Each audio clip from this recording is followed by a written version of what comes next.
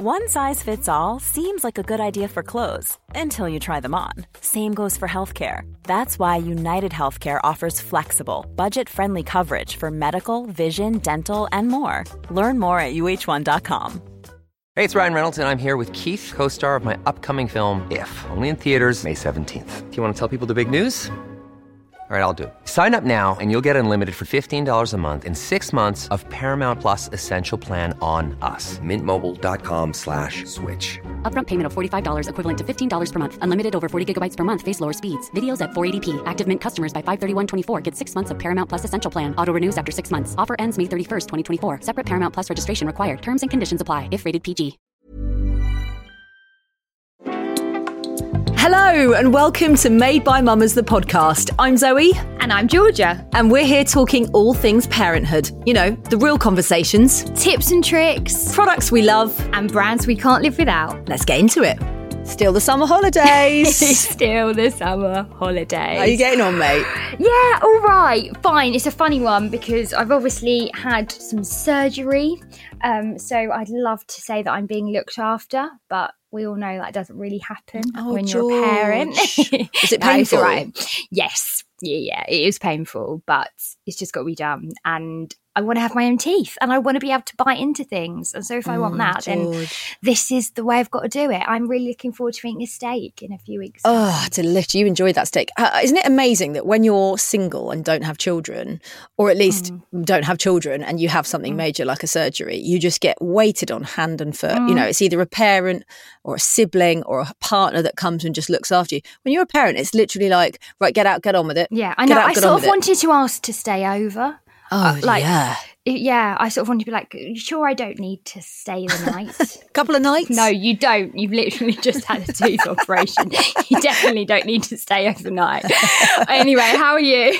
I'm good. What's going on? I'm good. I feel like I'm dealing with some quite big stuff in the house at the moment with the kids. And, you know, I've obviously spoken about Isla's hormones before, and I've spoken recently about Luna's kind of big questions before bed. But now it's my son who is insistent on showing his butthole to everyone. And I know it's funny. I did not think you were going to say that.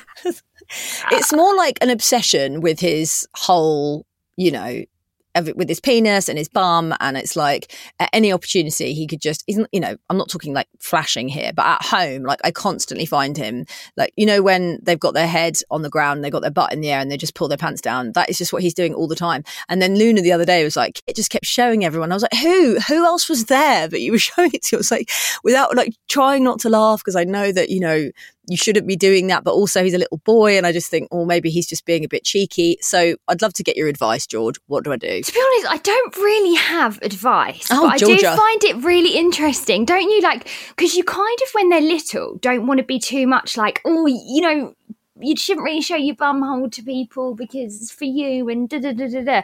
And then you also just want them to be free and like feel like they don't need to cover up in their bodies and all that kind of stuff. I find that really difficult. When Gigi and Axel were like showing each other their bums and like whatever, their bits and bobs. And I think, oh, that feels really weird that you're doing that. But then I should just be like, oh, whatever, you know, like, show each other your body parts. So what? Yeah, that's fine. I think that's fine, but I do know what you mean.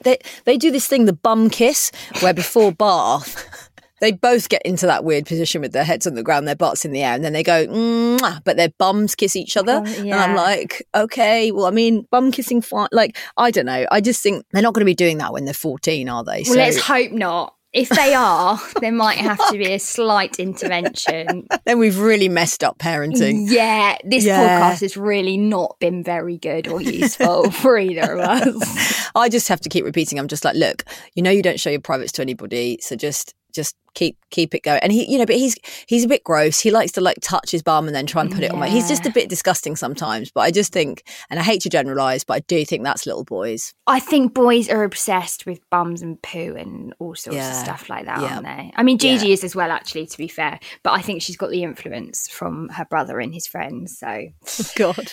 There Go we on, go. Gigi. Wonderful, wonderful. Any teachers listening who are going to have her in their class in September? Good luck. Good luck. Yeah. Right, let's get into today's chat. Another really fascinating conversation and a really beautiful insight into an area that Georgia and I have only heard snippets about before and actually haven't had any hands-on experience with, and that is the NICU. Yeah, it's interesting, isn't it? Because it's not something you really know about unless you've had a friend or a family member, or or your child has been in the NICU yourself. It's kind of this like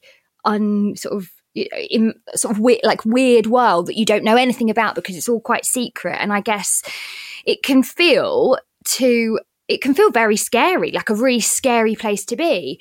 But we know that so many of you guys listening, have experienced that, and your journey into motherhood hasn't been how it's sort of you planned it to be. You haven't left the hospital straight away with your baby, or just been able to get on straight away, and there have been some complications. So we wanted to hear someone's story who had been through it, and just find out a little bit more about what goes on there. But also, if anyone is pregnant or is going through it right now, she actually gave some really nice advice into how it doesn't have to be so scary, and we need to talk about it so that if it does happen, you don't feel so shocked and anxious about it, because it, for her, it has, it's turned out absolutely fine. Yeah, exactly.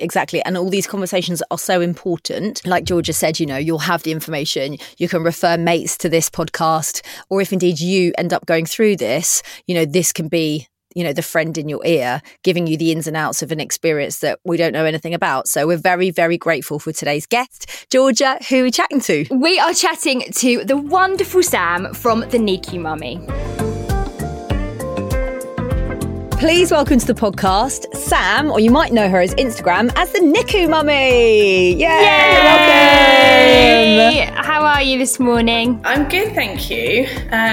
Just hiding from all the pollen safely inside my house. Oh no, Sam's allergic to the universe, or the universe is allergic to Sam. Summer, which is the worst. That's not ideal. What really, have you been doing for a sort of a hay fever cure? What have you been trying? Well, it was working really well until I ran out. But local honey, it's the first time I've ever tried it this year, and until yesterday, because I'd run out a few days ago, I'd been fine and it was working really well. So weirdly, one of my friends, her dad has bees and has offered me some local honey, so she's going to sort me out at the end of the week. Do you have to put it in a drink, or do you just lick it off the spoon? You've heard that, George, right? Yeah, I have. I just thought it was an old wives' tale, if I'm honest. What I but thought. Now, no, I've been putting it on pancakes. Oh, lovely. Oh, that's a great idea. I was going to say, you're not on the podcast to talk about hay fever. I mean, no. I mean, as much as I would love to talk about it. Do you want to just tell us a little bit about your story and how you set up your page and your website and all that kind of stuff? Yeah, so it was a bit of a lockdown creation, actually. I'd not long had my second child, so I was on maternity leave. So my son was in NICU for a month when he was born. And at that time, nobody really talked about it. I didn't even think to look on social media, but I think even if I had, there wouldn't really have been anything about it on there. And I kind of figured, I can't be the only one. There must be so many other parents out there. And so I saw it as an opportunity to sort of build a community, so that if there's other people in the future that go through the NICU, they can sort of know from the get-go that they're not alone, and all the feelings that they have about it, perfectly normal. Sam, the NICU, the neonatal intensive care unit. So just talk to us a little bit about why you were there. And the circumstances that brought you to be there for a month. We basically found out at our son's 20-week scan that he was going to be born with, they originally thought it was one big lesion on his left lung, and they didn't know how he would be at birth. We weren't even 100% sure we would get to that point. So it was a very stressful sort of last half of the pregnancy for me and my husband. I got induced at 39 weeks and he came out crying. So for me, I was just a bit like, oh, well, he's breathing, he's fine. And unfortunately, he wasn't fine. I couldn't quite see that his chest was sort of an odd shape. And it turned out he couldn't really breathe sufficiently by himself. He wasn't even able to tolerate milk feeds. So we spent a month between our local hospital and Great Ormond Street. They actually did his surgery when he was 19 days old and removed one of the lesions. They left the other one in there in the hope that he would be able to live with it, and touch wood, so far so good. But it was, I think, because it was our first child, for us, in a strange way, that was our normal, sort of staying in hospital for a month, having all the doctors and nurses there to sort of help care for him. That was kind of normal for us. So when we then went on to have our second child in April 2020, which obviously wasn't exactly normal circumstances either, we found ourselves at home with this newborn like hours later, like, well, what do we do? Like, actually, what do we do? Because we actually don't know. Yeah. It was a really difficult time. You just mentioned that you found out at your 20-week scan that there was going to be something that was wrong, and then you were induced at 39 weeks. So for 19 weeks, I guess you had this like hover, lingering, this thoughts, and I guess not really knowing. How was that? Because I as a first-time mum, I can't imagine what that must have been like. It was just awful. There's no way to sort of sugarcoat it. I was actually signed off work pretty much from that point, because at the time I was working for a travel company in the middle of a department store, and when people just come up to you, they see that you're pregnant and they ask you questions and they want to touch your bump, and I was like, I can't even talk to like friends and family about what's happening, let alone having to feel like I'd almost have to explain it to a complete stranger. And because we had been told that there was a possibility we might not get to the end of the pregnancy, I think, even though we were given sort of 3 options as to what could happen, all you hear is the worst one. And that's sort of where my head was at. I guess we were prepared in the sense that the fetal medical consultant had suggested we go and have a tour of the NICU. But I can honestly say I don't remember any of that. I don't know what I've done with it in my brain. I know we did do it, but I can't remember any of it. So they did obviously try to sort of prepare us. So, when he's born, he will come here just to be assessed so that we can sort of work out what's what. Did they tell you how long he was going to be in there at that point? Did they have an idea? No, they had no idea, just because they didn't know. And actually, because when I was pregnant with him, they thought it was one big lesion. Once that he was actually out and they could do all the scans and things, they realised that it was two different lesions. So I guess like 2 problems that had to be sorted rather than one big problem. Even sort of that last half of the pregnancy, because I was actually enjoying it up until the 20-week scan. We hadn't actually that long arrived home from our honeymoon, because we'd delayed our honeymoon by about 6 months, and we were so excited to sort of come home and go for the 20-week scan, because in our heads we were going to go and find out the gender of our baby, and it didn't really dawn on us that anything could be wrong, which, hindsight, really naive. So Sam, were they explaining to you, just to get an idea on what you thought might be coming once T was around? Did they explain the procedure and give you kind of any more sort of in-depth detail on what would be happening after his birth? All they kind of said was that they would have to take him off to assess him, because they honestly had no idea what his condition would be at birth. I guess the hope was that he would be absolutely fine and he would just be able to go home as normal.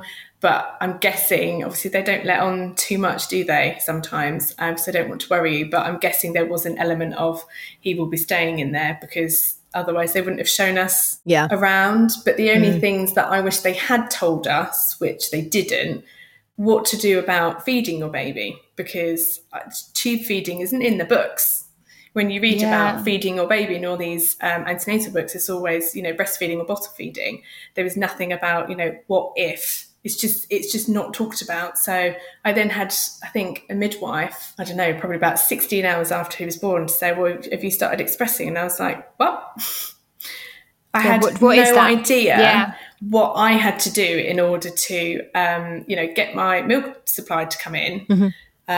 Because in my head, I was just going to pick him up and, try and start breastfeeding him. That's something I really wish they'd sort of discussed with me beforehand. And the other thing, and it might seem glaringly obvious to everybody else, but I didn't think about me being discharged and having to leave my baby behind in hospital. Yes. Well, I wanted to come to this. You might, like, a lot of people will be like, well, that's so obvious. But to me, it wasn't obvious. No. I don't know whether I was just living in a bit of a fairy tale land, but I remember I was desperate to go home. I was obviously finding it really difficult with what was happening, and he was in there and I couldn't see him. I couldn't just pick him up and just be with him the whole time. like everybody else would do after having a baby. So I desperately just wanted to go home and have a bit of control over what was happening. And the midwife kept sort of saying to me, like, are you sure? Are you sure? And I was like, yes, I just want to go. And it wasn't until I was leaving the hospital that I then realised, oh my God, I'm going, but he's staying. Yeah. And so do they have you in shock. separate? So are you still on the maternity ward, and then, or what? How does that happen? I was really, really lucky. There was a side room available in the antenatal ward that they put me in straight after I'd finished on delivery suite. They said, if you're in here, you can come and go to the NICU as and when you please. You don't have to worry about like waking up any of the other mums or anything like that. But since I started the blog and my Instagram page and things, I've realised that I'm really lucky because so many mums are then put on the post-labour wards with all the other mums and their babies, and they don't have their baby. They don't have theirs. And I'm not even going to begin to try and imagine what that's like, because it must just be absolutely horrendous. And I really feel for anybody that has ever had to do that. Oh, God. A lot of people have said it's not helpful when midwives are coming in and swapping shifts and then sort of saying like, oh, well, where's your baby? And they don't know. And then the mum has to sit there and explain. Which, Jesus again, Christ. I can't. That's really No, hard. that is awful. That is unbearable, isn't it?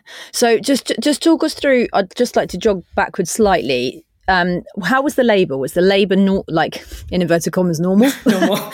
Normal? So I should have mentioned this, I was actually induced because I had really horrendous PGP. I was on crutches for the last 8 weeks of the pregnancy. And I was just so deflated, so fed up. And I'd said to the consultant about being induced, and he said, well, because we've got a lung problem, I won't allow you to do anything before 39 weeks. But if you can get to 39 weeks, I'm very happy for you to be induced. And I said, okay, that's fine. So I had a vaginal birth. I initially thought that they'd want me to have a C-section just because I just assumed they'd want all the right people there all at the right time. But he was like, no, it's a lung problem. You need to squeeze all of that fluid off of his lungs to sort of give him the best chance. So in the end, he was a 4-steps delivery because his heart rate just kept dropping, and they were just like, we can't wait for this any longer. We just need to get him out. So thankfully, I had already had an epidural. They then did the episiotomy and used the 4-steps, got him out. And as I said before, he came out crying. So I just was like, okay, he's fine. This is great. And then it all sort of deteriorated from there, I guess. So what happened then at that point? You heard him crying. Yep, they put him on my chest really briefly, and then he was put in the little cot thing that they have in the rooms. And then the NICU team came and took him, and me and my husband had already had the chat about what to do, and we agreed that he had to go where the baby went. So they went off to the NICU, and then I was just like on my own. Oh my gosh. The midwife obviously popped in every now and then, got me my toast, which is still the best toast I've ever had. But yeah, I just sort of found myself just sort of looking around, eating my toast, thinking, well, this is really bizarre because I think I've just had a baby, but he's not here. Yeah. And I don't actually know what's happening at the moment because I need to wait for my husband to come back or the doctor to come back and sort of let me know what's going on. I think I was on my own for about an hour and a half to 2 hours. The doctor came with my husband and explained, that he's really struggling with his breathing. We need to do this, and this to be able to sort of determine exactly what's going on. And then my husband and I just called like the grandparents to let them know that he was here. But we didn't really know what was going on yet. And it was all a bit difficult. So scary. That must have been so scary. Do you think that affected your sort of, I guess, like bond with him in any way? Because we read so much about how the importance of like skin on skin straight away, and you see all these photos, don't you, of people after they've given birth, and it's all of that, isn't it? And the partners do you think are there. that Exactly. like that separation, do you think that had an impact on your bond at the beginning? It was just really weird because I think it all boils down to the fact that I just didn't feel like his mummy. Because you would just think that if he's not well, you'd be the one to look after him. But I couldn't look after him because he was too poorly for me to be left to look after him. So I remember sort of going in to see him in the NICU, and obviously I had him on my chest when he was born, but it was basically another 24 hours before I held him again properly. And my husband had to wait 24 hours to hold him for the very first time. But even then, we're very lucky that it was only 24 hours, because there are so many other families who have to, go days, weeks, months before they can hold their baby for the first time. You feel like you have to ask permission from the nurses to hold your own baby, not because you can't just scoop them up, but because there's so many wires and leads and things everywhere, you do need their help to be able to get them out of the incubators and things. So, and we also, just from checking the monitors and things, you could see that it sort of stressed him out a bit every time he was then picked up. So we limited ourselves. We made the decision ourselves that we were only going to hold him once a day in the evening before we were about to go home. But that was like our normal. That wasn't, we didn't know any different at that point. Obviously, NICU is a very broad term, and most hospitals it is called the NICU or SCBU, which is a special care baby unit. But in our NICU, you had the intensive care and then high dependency unit, and then SCBU, special care baby unit, and then the nursery. So once he got moved into the special care part of the department, part of the ward, I was able just to pick him up whenever I wanted, because I think he maybe had one need on him at that point, if that. We'll be right back after this short break. Hey, it's Danny Pellegrino from Everything Iconic. Ready to upgrade your style game without blowing your budget? Check out Quince. They've got all the good stuff, shirts and polos, activewear, and fine leather goods, all at 50 to 80% less than other high-end brands. And the best part? They're all about safe, ethical, and responsible manufacturing. Get that luxury vibe without the luxury price tag. Hit up quince.com/upgrade for free shipping and 365-day returns on your next order. That's quince.com/upgrade. Ever catch yourself eating the same flavorless dinner 3 days in a row? Dreaming of something better? Well, HelloFresh is your guilt-free dream come true, baby. It's me, Keke Palmer. Let's wake up those taste buds with hot, juicy pecan-crusted chicken or garlic butter shrimp scampi. Hello Fresh. Stop dreaming of all the delicious possibilities and dig in at HelloFresh.com. Let's get this dinner party started.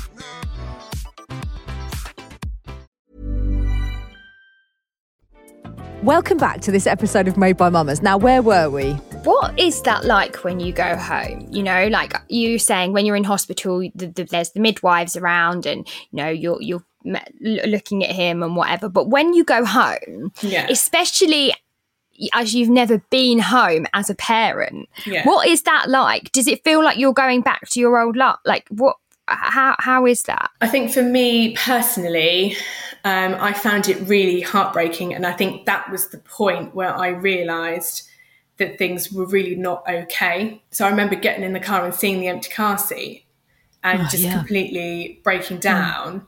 So I remember when we got home, my husband took the car seat out of the car and put it back in the house. And he was like, you're not seeing that every day. You're not going to see that in the car every day when we come home without him. That will go back in the car on the day we know that we're going to bring him home. And that's exactly what happened. But we then we were at our local hospital there for about a week and a day, I think. And then we had a blue light transfer down to Great Ormond Street. We knew that we would have to go down to Gosh, but we were waiting really patiently for a bed to come up on their NICU, because the surgeons at our hospital just sort of said his case is so complex, we don't feel confident doing the surgery, so we would much prefer to send you down there, which we agreed to. So we had the blue light transfer. This was at like 2:00 in the morning. We got to Gosh just after 5:00 in the morning, had no sleep at all that night. And that was only like a day or so after I was able to walk properly again post-episiotomy. And I remember saying to my husband, like, thank God this wasn't like 3 or 4 days ago, because that ride in the ambulance would have just been so the painful, pain, so awful. Yeah. So we got to Gosh, and then he had, I call it his little moment, where things really looked like they were going to be quite hairy, and they almost put him on a ventilator. But luckily, he sort of clawed it back at the last second, and they said, no, actually, we're going to put him on a CPAP, which is like a little mask that's like forced air into them, and it kind of looks like a bit like an elephant's trunk, but it goes all the way over their back of their heads. I've got these really cute little pictures of him where I say that he's like my little elephant boy. So I'm hoping by sort of referring to it as that he sort of sees it as sort of like a sweet thing that happened when he was a really little baby, rather than, oh, I had all these tubes and wires and I was really poorly.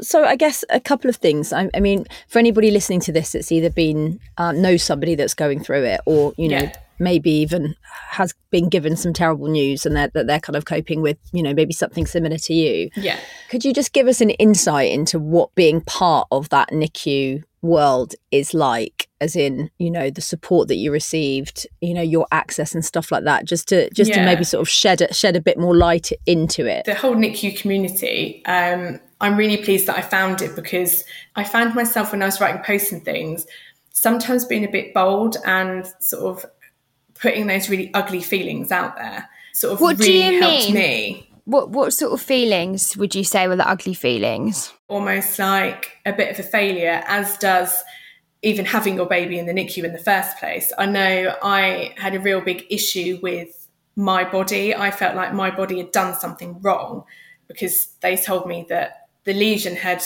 sort of started growing during his development. So what did I do in order for that to happen? Because it was in my body. So I must have done something. And it took me a really, really long time to understand that it was nothing to do with anything that I did. It was just one of those things that happened. And I know that from speaking to other mums who've had a baby in the NICU, whether that's a premature baby or a full-term baby, there is that, that anger that you have at your body, that you feel really let down by it. Yeah. But, the majority of the time, or all of the time, it's not going to be anything that you have done. It's something that has happened that's beyond your control. There's nothing you could have done to prevent it. And as awful as it sounds, it is what it is. We can't change it. But what we can change is, when you are then in the NICU, you can feel less alone. You can understand that there's lots of other people who've been through a similar journey. There's other people that you can talk to. Like, I didn't really talk to anybody about it. There's also this like misconception that as soon as the baby's well enough to go home, that you forget everything that's happened, you forget all of that trauma, and that's just not the case at all. So I remember feeling really sort of not myself around his first birthday. I'd planned like a first birthday party and had planned all this lovely things. Obviously, he was never going to remember. It was never about him. It was all about me making up for the day he was born. And then the beast from the east hit, and everybody was snowed in. We had to, postpone the party. Nobody really got to see him on his first birthday. And again, I felt like I'd failed, because I wasn't giving him the happy day that he deserved on the day he was born, bearing in mind what happened when he was born. That must be so difficult to kind of process, and I imagine you might still be processing that still now. I think so. He was 6 in March. I think that might be the first birthday he's had where I haven't cried. I remember when he turned 5. 5 for me is quite like a almost milestone. Yeah, definitely. Birthday.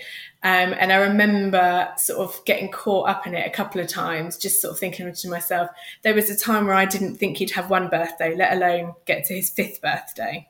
And he was at school, and it was just that realisation that it was really shit when he was born and he was really poorly. And there were moments where I felt like perhaps he wouldn't come home with us. But look at him now. He's at school, he's 5, or he's 6 now. Like, how lucky are we? Because there are so many babies that go to the NICU, heartbreakingly, don't get to go home with their families. Has it made you more of an anxious parent? Definitely. I really struggle when either of them now, if either of them get poorly, I really struggle with it. There is this sort of worry as to sort of what might happen, like that worry of having to take them back into hospital. I don't struggle with taking my youngest to the hospital so much, but definitely with T. Talking about remembering things, how much are you saying to T? How many photographs have you shown him? What's that conversation like? Both of them, oddly, like to sit there and look at baby photos of each other. So I do make sure that I do show the ones of T when he was poorly. I try not to, I've never shown him, I have got photos of him shortly after his surgery. So he was 19 days old when he had his surgery at and he's got the ventilator in. I haven't shown him those ones, but ones of him with like bandaged up hand, like his hand or his feet, the wires sort of around his face. He's seen all of those. And we just sort of say to him, look, you were really poorly when you were born. You were really lucky. There was lots of wonderful doctors and nurses who helped mummy and daddy make you all better. And then you were able to come home with us. I guess in a way, he may feel that that's the special thing about him. I think all children want to think or want to know that there's something special about them, don't they? And I think for him, that's his thing. And he does look a little bit different, like his chest. He has a very big dip in his chest, which is called a chest recession. From that perspective, he knows that his chest looks different, like from his brothers. They've sat in the bath before and they can pour water into his, and it would just sit there as like a little pool. Whereas if they did it on his younger brother, obviously it just comes straight off of him. So they know that there's a difference, but they've kind of, I guess, embraced it. Like it's not become an issue. And he's got 2 scars sort of under his arm from where they operated on his lung. And I actually bought, before he started school, there's this amazing book called The Wonderline, which was written by a woman called Vicky Gooden. And it's about how lots of people, children, adults, like everybody can have these like wonderlines, so scars. And I basically bought him that before he started school because I thought, if anybody sees it at school, I don't want him to be embarrassed or ashamed of it. I want him to sort of embrace it. And so he's never called it his scar. He always refers to it as his wonderline. That's a nice thing. That's a really nice way of looking at it. Yeah, never heard of that before. I love it. It really is. Why should we be having these conversations? So why do you think it's important for you to be here today talking on this podcast? Part of it is to let those who are going through NICU know that they are not alone. There's a whole community out there of people who will understand how you're feeling, whether that's during the time that you're in the NICU or even afterwards. But also, because it's not talked about at all, it's then a big shock for parents if they find themselves in there. It's not really mentioned in antenatal classes. There seems to be like a bit of a debate within the community about whether it should or shouldn't be discussed antenatally or not. I personally feel like it should be. They discuss what happens in an emergency C-section. So I don't see why they don't sort of mention the NICU or the SCBU and give people an idea of not just like the really big reasons as to why a baby might be in there, but there's other reasons like with jaundice and things like that. It's then less of a shock for people if they know it's a possibility. Yeah, it feels less scary. Yeah, and like the other thing is, if you know somebody who's got a baby in the NICU, because you don't know what it's like, because people don't talk about it, you can't necessarily be the best support to that person that you can be, because you just don't know. You can't imagine it if you don't know anything about it. So I think that's one of the reasons why I talk about it quite a lot, is because it's not just about the people who do find themselves there. It's about the people on the outside of it looking in, and sort of the best way to help those families. What would you say to someone who has a friend or a family member who is going through this at the moment? How could they support their friend? So there's a few things that you can do. The main one is just sort of listen, like let them rant about it, let them get all these feelings off their chest without sort of having somebody say, oh, well, at least this isn't happening, at least you can do this. At least is like the worst phrase that you could use when you're talking about the NICU with somebody. Making sure that they've got food at the end of the day. Like we were always just popping into like Tesco Express on the way home to buy some food, and you're obviously not thinking about buying meals and things like that and going to junior food shop. So being able to come home to cook meals is always a really good one. And I think the other thing is it can cost a lot of families a lot of money if they're travelling by car to like an hour a day, 2 hours a day, there and back. Petrol isn't cheap. The car park isn't a cheap thing either.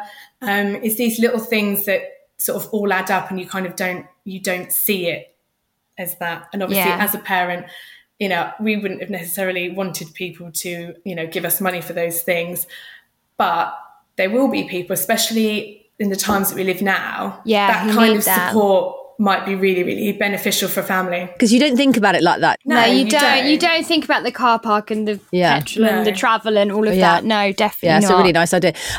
So we would love to hear about your products that kind of helped you get through that period of time. We always love people's recommendations. The Medela breast pump. So in the hospital, that was what we had. They have what they were like hospital grade ones. Yeah. But I then since have used Medela outside of the hospital, and I have to say that was the best one that I have ever used. And I always say to people when they're pregnant, like, make sure you look at that one. You can hire them. You don't have to buy them. Yeah, that was an absolute godsend for me. That's the one that I used. That's the one that makes that like marching sound. Yeah,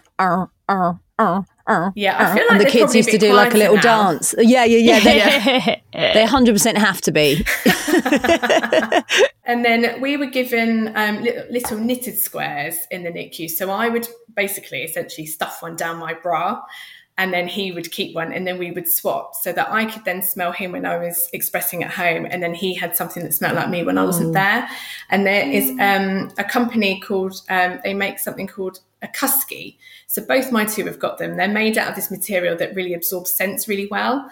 But you can actually get mini Cusky, I think they're called mini boos, Cusky mini boos, which are much smaller. And the idea is that mum has one on her, baby has one with them in the incubator, and then once they smell of each other, you swap them over. Oh, right. So if That's anybody knows lovely. people on the NICU, that's a really good gift to get for the family, and you can get them in all different colours and things, and they're really, really sweet. There is a book, I know I mentioned another book previously, but there's another book called The Birth Debrief, which is by Illy Morrison, who is mixing up motherhood on Instagram. We've had her on the podcast. Yeah, so she's amazing. So she actually had me contribute to the book, which was a huge honour.